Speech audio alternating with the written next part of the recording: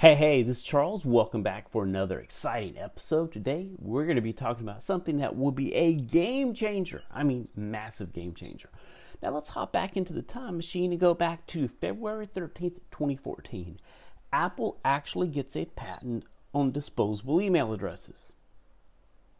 Okay, I'm sure you're thinking, so what, Charles? Okay, think about this. Apple is saying that we're here to protect your security. We're going to create a disposable email address.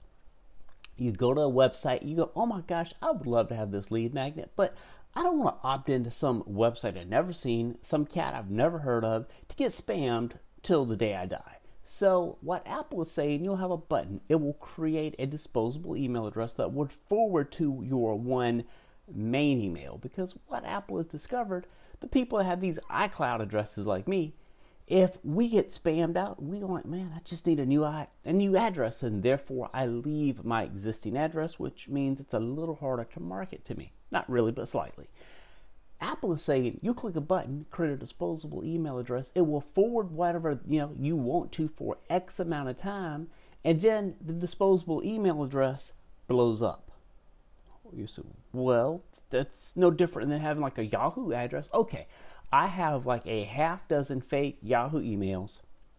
I'm sure right now there's like a gasp in the audience like, no, Charles, you don't have fake emails. Yes, I've got fake emails. You got fake emails. We all have fake emails. Except for my golden retriever. She only has a real email. But for the most of us, we have like the email address we log in for people we don't know, we don't like, and we don't necessarily trust that they haven't earned the ability or the right to show up in our inbox.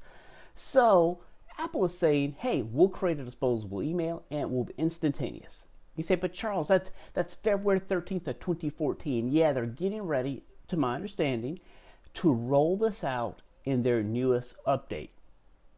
Now, you say, well, that's just Apple. You're right. And guess who gets to follow suit? Because I know for a fact, believe me, I know this part for a fact, Google and Yahoo, and in this case, Facebook, are watching it. They're looking at it going, okay, is there going to be some massive repercussions from this? Which I can't imagine it being that any bad repercussions from this.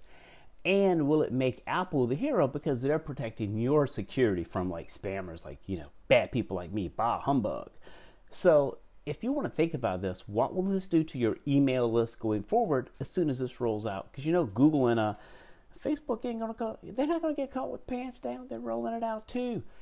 That means whenever you are saying, hey, here's my lead magnet, somebody's going to opt in with their disposable email unless you've earned their trust already. And guess what? If they get your lead magnet for like 2 days or whatever, then boom. It now means we need to push more content going forward that positions us as the expert.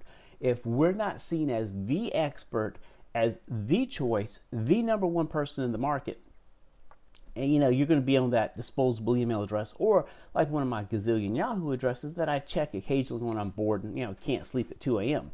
Now, I want you to think about that. How does that impact your marketing?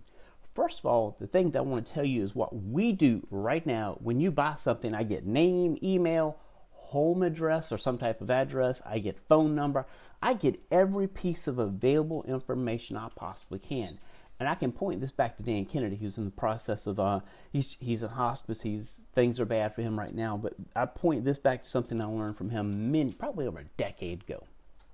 Probably even longer than that. If you've got full contact information, you have a record. If you've got an email address, you have a temporary way to contact people. Keep that in mind. What I want to tell you is, can you get people to give you their full contact information, the ability to connect with them on Facebook, Google, LinkedIn, SMS? Can you send direct mail? If you can do all that, email is just one of the legs on the stool. But if the only way you have to contact people right now in 2 days is email, you better start emailing and saying, hey, can we connect via social media? Can we connect via direct mail? Can we connect some way, shape, or form? Because I'm going to tell you, GDPR, as much as we laugh at, hey, that didn't affect us, everything you see there is coming to us. The only question is, are you caught with your pants down, or are you going to be ready to roll, in charge? Your business is just not going to skip a beat. So keep that in mind. This is Charles. By the way, like the podcast, share the podcast, give me feedback on the podcast. Have a good one.